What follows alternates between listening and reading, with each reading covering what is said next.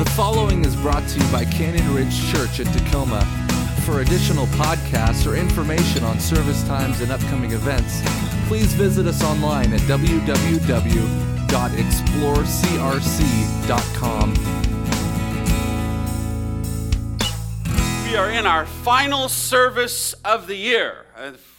That's if you don't go tomorrow. But the service tomorrow is just like this one, so there really would no reason to go tomorrow other than that maybe you have to be here. But this is it. This is the last one of the year.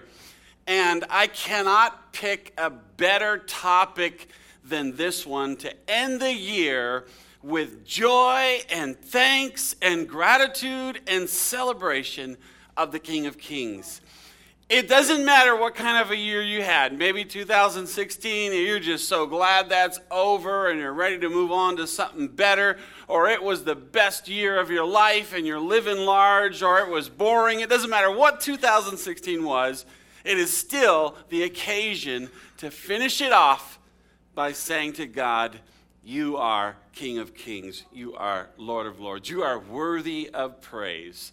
And we give you all the glory. So no matter what it was, that is the absolute best response. Maybe something from Psalm 98, which actually happens to be the text of which the carol is based on today. Make a joyful noise to the Lord, all the earth. Break forth into joyous singing and sing praises. That's what I'm talking about. You had a great year. That's your song. But what if you had a terrible year? Then you would probably choose something like the Apostle Paul. He's languishing in prison. He says this, for the sake of Christ, I delight in weaknesses, in insults, in hardships, in persecution, in suffering. For when I am weak, then I am strong. So no matter where you are at this year, you have a great response either way. The carol that we're looking at today is Joy to the World. What a joyful, happy song this is. One of my favorites. Absolutely love it. It was written in 1719. That's 297 years ago. It was written by Isaac Watts. He, like Charles Wesley, was a writer of many carols of the church and hymns of the church. More than 750 hymns that he wrote. Some people refer to him as the father of Christian hymns. Couple of his hymns that are maybe well known that you would remember, he wrote, When I Survey the Wondrous Cross, or At the Cross where I first found my light. He wrote both of those. But he wrote Joy to the World, and he wrote it based on Psalm 98. It was not intended to be a Christmas carol. And you know that right from the very first line. Joy to the world, the Savior is come. Because he's not talking about the birth of Christ. He's talking about the return of Christ. And he bases the whole message off of Psalm 98. And when you read Psalm 98, there's no mention of shepherds or a manger or wise men or babies or angels. There's none of that. It is about the second coming of Jesus Christ. So what happened? Well, 100 years later, 1839, a guy by the name of Lowell Mason, he grabbed the tune, he adapted it somewhat, arranged the melody, and voila, we have the song the way we sing it today, and it's associated with Christmas. Nobody knows why. There is no record or no story that explains how this became associated with Christmas, only that there is a legend that Handel wrote the melody. Can't be confirmed, just legend, some people think. Well, the song became associated with Christmas, and since the original message that he had was the second coming of Christ, I think that should be our focus this evening. Let's go with the original intent, and let's look at the second coming of Jesus Christ. After all, what reminds us more of that than Christmas, right? His birth tells us he's coming again. So Let's look at that. God does everything in perfect timing. God is never late. He's never early. Everything he does is when he wants to do it, just as he wants to do it. His timing is absolutely perfect. You'll see that if you read the Bible a lot. You'll run into these phrases over and over and over, something like, at the appointed time, or in the fullness of time, which means at the absolute perfect time. You see these phrases over and over because God, what he does everything perfectly and in his perfect time. I think that's one thing that frustrates us as followers of Christ, is that God doesn't follow our timeline. I wish he did. There are many times when I feel he has definitely been late, but apparently he does not feel that way. So God is working in history from generation to generation, perfectly in time. The Old Testament, if you go into the Old Testament, you see the prophets were always writing about waiting. Isaiah talked about waiting, and Jeremiah prophesied about waiting, and Ezekiel was prophesying about waiting, because they were all waiting for something to happen. What was it? They were waiting for the Messiah. And so all these major prophets and minor prophets, they're prophesying, they're declaring all these truths about the Messiah, but they never saw him. Oh, how they wanted to. They longed for it, but they had to wait. And for all of them, they had to wait their entire lives to see the Messiah, because when Jesus actually showed up on the scene, they were already long gone.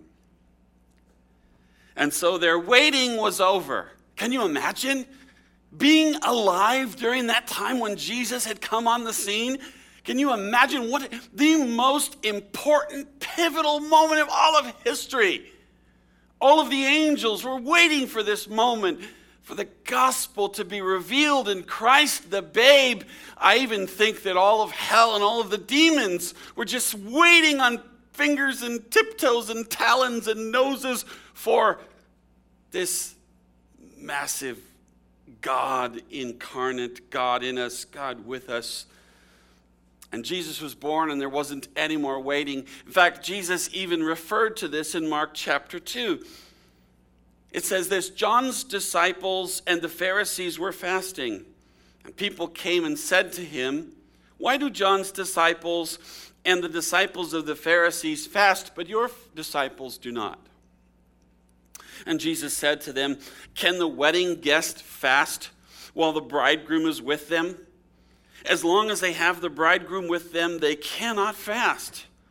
The days will come when the bridegroom is taken away from them, and then they will fast on that day."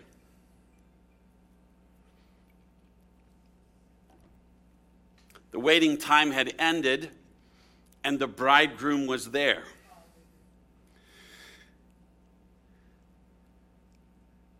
The waiting was over. But then Jesus ascended into heaven, and we go right back into a waiting time again. The second great wave of waiting has begun. Jesus ascended to the Father. He left earth. He went up to heaven. He released the Holy Spirit to work among us. But now we are again in this worldwide season of waiting. We're all waiting. What are we waiting for? The return of the Messiah, the second coming. You know, I was thinking about this. There's a lot of danger in waiting. Waiting is a difficult thing. And depending on the circumstances or on how long you have to wait, the greater the danger of waiting. Take, for example, you this Christmas went to the wife with your mall. Went to the mall with your wife. Shopping.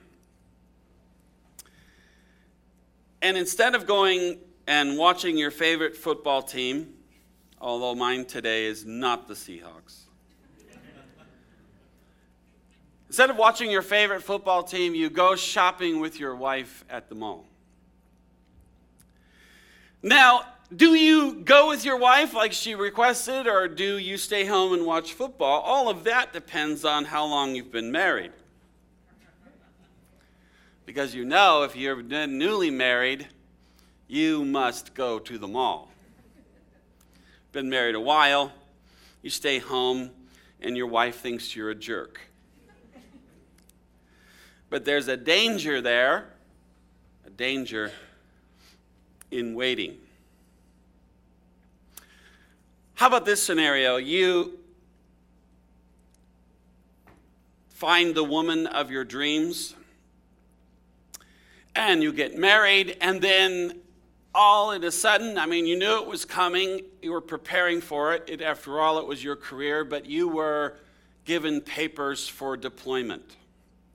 So now you're sent off for a year or more, and you'll be separated from this love that you met, that you love. She's your sweetheart. And now she begins to wonder, will he be faithful to me while he's over there? And he begins to wonder, will she be faithful while I'm gone? Waiting is a very difficult thing in this case. And unless you have a very strong, committed marriage, the danger is there. I remember talking to a young woman, 22, and she was crying. I said, what are you crying about? What's going on? And she said, I'm an old maid. Nobody will marry me. I'm too old. Oh, my dear, 22. Maybe you're waiting to have a child. In that case, that type of waiting is very difficult. And you're tempted to give up, to quit, to give in, and just say, I give up on you, God. It'll never happen. Or maybe you're waiting for healing. And day after day, month after month, it comes by and you're not healed, and there's no good news coming from the doctors. And you're waiting, and you're waiting, and you're waiting, and you're waiting. And the danger is that you would give up. Or maybe you're waiting for a better financial outlook. Or anything really. Waiting, there is a danger. And so God knew that. He knew that about us. And so he gave us some things that we could hold on to help us in our season of waiting. And they are found in Matthew chapter 25. Actually, there are many. I've just chosen this one. And this is, if you have a Bible, you can see it in your Bible. This is the parable of the 10 virgins. So let me read it briefly, and then we'll pick it apart and see what is Jesus saying to us about our season of waiting for his return. He says, the kingdom of heaven will be like 10 virgins who took their lamps and went to meet the bridegroom. 5 of them were foolish, and 5 of them were wise. Remember, this is Jesus telling the story. For when the foolish took their lamps, they took no oil with them, but the wise took flasks of oil with their lamps. As the bridegroom was delayed, they all became drowsy and slept. But at midnight there was a cry, here is the bridegroom, come out to meet him. Then all those virgins rose and trimmed their lamps. And the foolish said to the wise, give us some of your oil, for our lamps are going out. But the wise answered, saying, since there will not be enough for us and for you, go rather to the dealers and buy for yourselves. And while they were going to buy, the bridegroom came, and those who were ready went with him to the marriage feast, and the door was shut. Afterward, the other virgins came also, saying, Lord, Lord, open to us. But he answered, truly, I say to you, I do not know you. Watch, therefore, for you know neither the day nor the hour.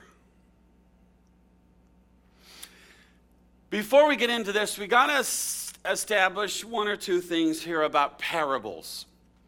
Parables are difficult to understand. Their meaning can be difficult to find. And so you've got to understand that parables must be treated differently than other portions of Scripture that you read. You see, a parable only has one main point. And here's the reason why. If you begin to unpack a parable looking for multiple applications, the whole thing quickly unravels. And you may end off in some strange, bizarre concept of what God is. So they only have one main point. So be careful when you're looking for, oh, God is speaking to me in this parable, and what you're trying to analogize, you end up coming with just what you hoped you would see and not necessarily what the parable is actually saying. So we must be careful. This parable is a warning parable from Jesus about the in-between time. The time between the bridegroom coming and the marriage. First was the coming of the bridegroom. It was Jesus born Christmas morning. He walked for 3 years in a ministry, fulfilled the Old Testament, died on the cross, rose again, ascended into heaven, and thus began this new season of waiting. And when he returns, he will not return the way he came. He will return as the bridegroom coming for his bride. The church is the bride. Jesus is the groom. And this in-between time that we're in right now is the waiting time. The bride is waiting for the return of her groom. Now, right from the bat, Jesus tells us, verse 5, that he will be delayed.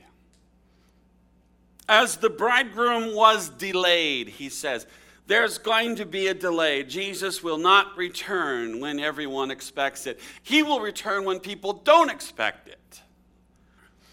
I'm sure all of the disciples and the apostles all believed that Christ would return for them, and he did not.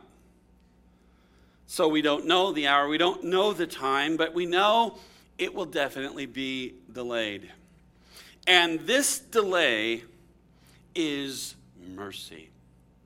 It's mercy. This is the delay season of mercy, because every day that Christ delays his return is another day, another opportunity for someone to enter into his kingdom. Because when the time of waiting is over, the door is shut, and there is no longer any more opportunities for anyone to enter into the kingdom. So this is a season of mercy. But this is Jesus' warning. And his warning, I tried to come up with what kind of a warning is this? This is a powerful, watch out, hey, be careful kind of a warning. Lots of exclamation points and powerful analogy and story and comparisons like, hey, there's a giant hole in front of you. It's full of rattlesnakes. Walk away. Yeah. Not, hey, you might slip on the water. It's more dangerous than that. This is the ultimate danger. You'll die.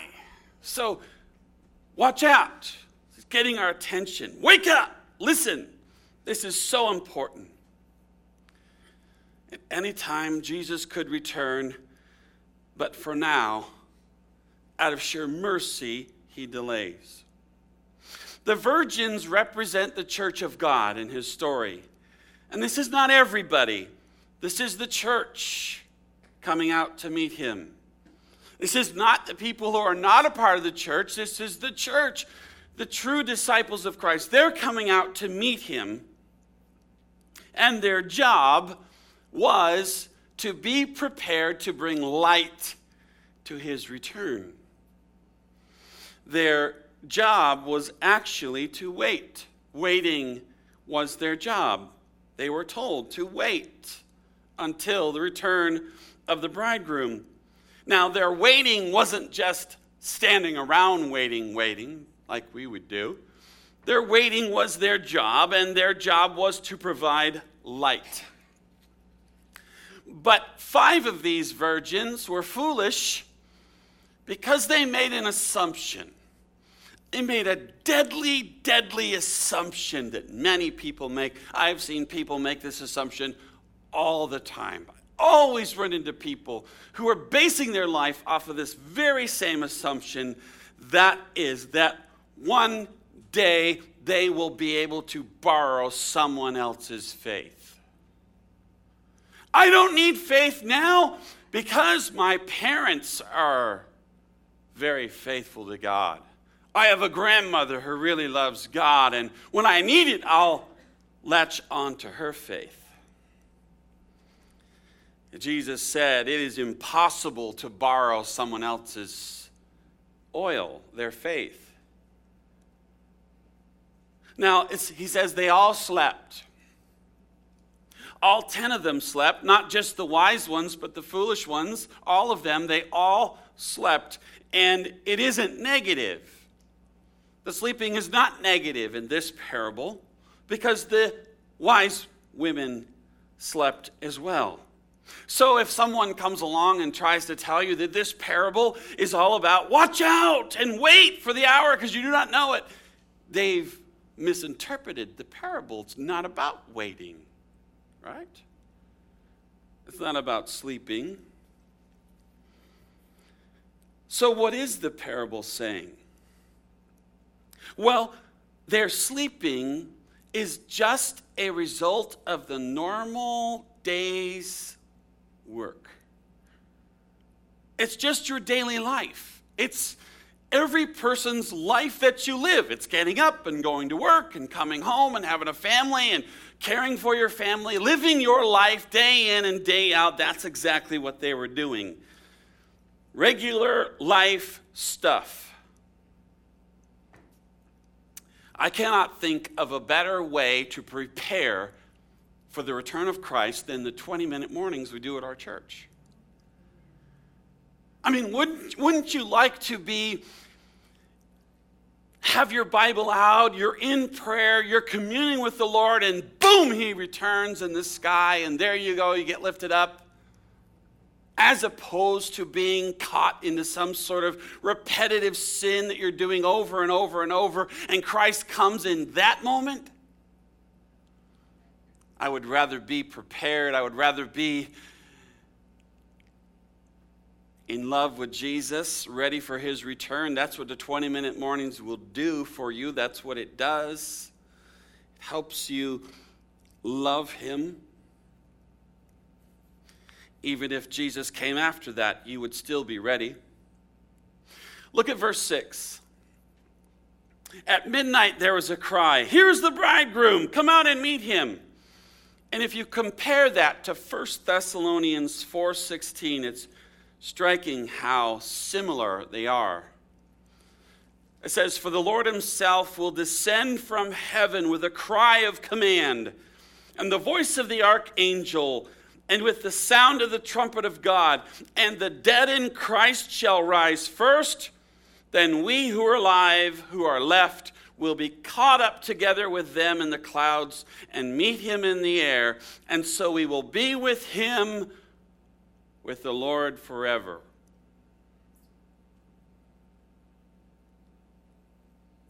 Loud sound, heard all over the whole world, and there is Christ.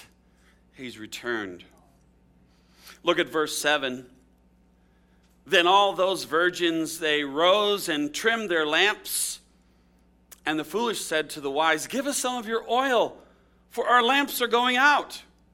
But the wise answered, saying, 'Since there will not be enough for us and for you, go rather to the dealers and buy for yourselves.'" A little foolishness always deepens foolishness. A little foolishness leads to deeper foolishness and deeper and deeper and deeper foolishness. The point of the answer is no. No, you can't have any of our oil. Yours will be empty. You have nothing.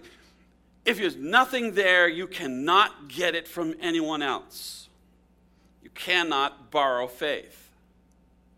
You cannot live your faith through someone else. Something that I see too much is I see men delegating their spiritual responsibility to their spouse. And the wife is the one who gathers the children together on Sunday. The wife is the one always initiating to go to church. The wife is always initiating for prayer because the husband is actually living out his faith through her and not himself. And Jesus says that's impossible, and anyone who does that will be caught unprepared when Jesus returns. You cannot go to heaven on someone else's faith. You cannot rely on your parents' faith. You must develop your own. I cannot give to any of you obedience to Christ. I can't give you that. You've got to do it yourself. All I can do is point you to it. Try and teach you, try and train you, show you, implore you, but you must do the obedience yourself. It's not transferable. I can't transfer obedience to you. I can't transfer salvation to you. You must acquire it yourself. And so verse 10. And while they were going to buy, the bridegroom came. And those who were ready went in with him to the marriage feast, and the door was shut.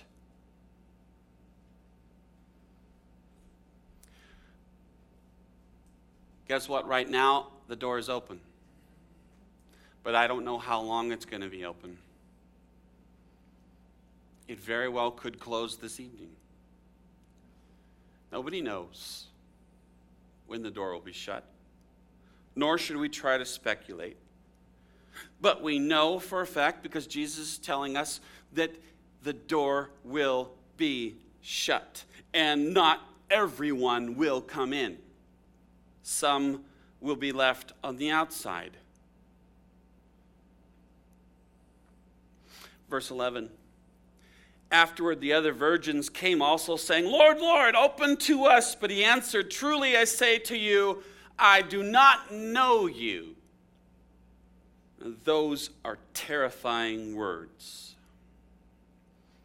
Terrifying words. I know people who say, but God, I have a lamp. I'm not one of those people out there. I'm not one of those bad people. I go to church. I even put money in the bucket from time to time. I go on Christmas. I go on Easter. I am not a bad person. I'm a good person, a good man, trying to be good. What Jesus is saying, yeah, you're right. You've done all those things. You're one of the virgins. But you never cultivated a relationship with Jesus that was personal between you and him.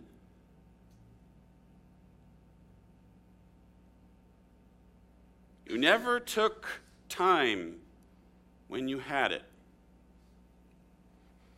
You've got time now. Plenty time, you've got it.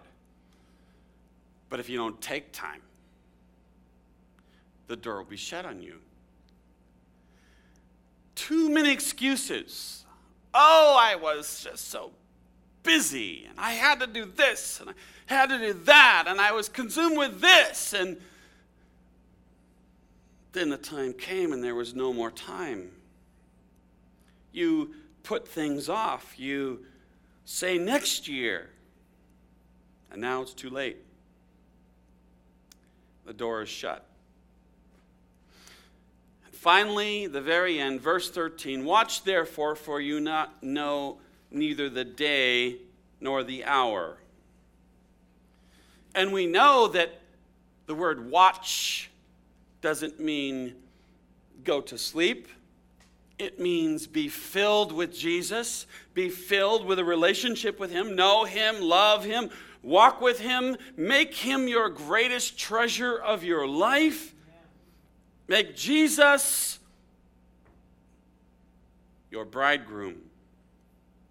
Love him with all of your heart. Do you know how you love Jesus? You love him the same way you love a person, but more.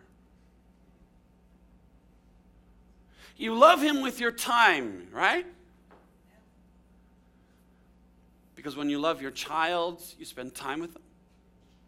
When you love your wife or your husband, you spend time with them. Do you love Jesus with your time? You love Jesus with your money. Because you love your wife, your spouse, with your money, don't you? Yes, you honor her in how you handle the finances. Or you dishonor her in the way you handle them. You love God with your career. You love God with your emotions. You love the Lord through his word. You see, his word tells us how to love him. It's who he is. We love him through daily prayer and worship. Now, this short little story told by Jesus, this warning parable, says one thing. It says, do not neglect your duty and do not give up or quit. Instead, receive the mercy that Jesus is offering you. Let him become your greatest treasure. Let's pray.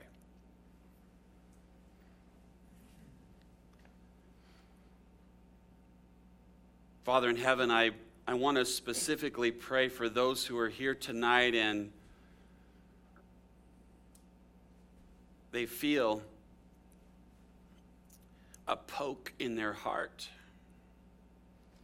because they know that their priorities are all wrong. You're not first in their life. You're not second or third. They don't even know where you are. You are nowhere in their top priorities. They just got consumed with life and left you out. And so now they're in danger of being shut out.